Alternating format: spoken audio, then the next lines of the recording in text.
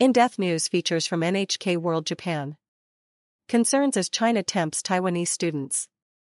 Reports from China that the number of Taiwanese students going to universities there has topped 10,000 are raising concerns about influence.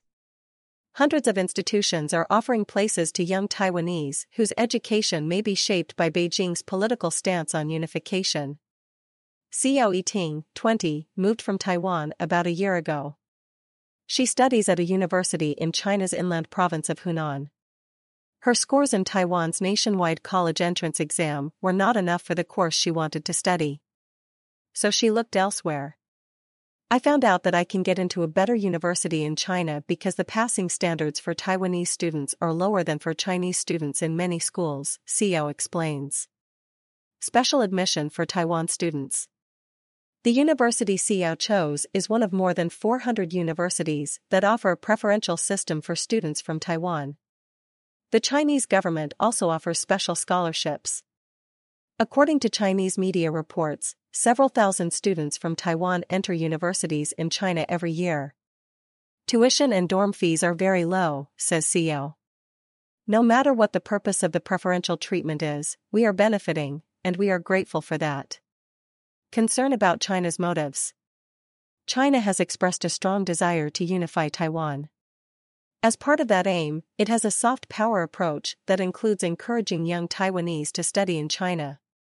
An online survey that was reportedly sent out to students at one university is distinctly political. It asked respondents whether they agreed or disagreed with certain statements, such as "I'm Taiwanese," "I'm a Taiwanese of China," or "I'm Chinese." Another question asked about joining the Chinese Communist Party.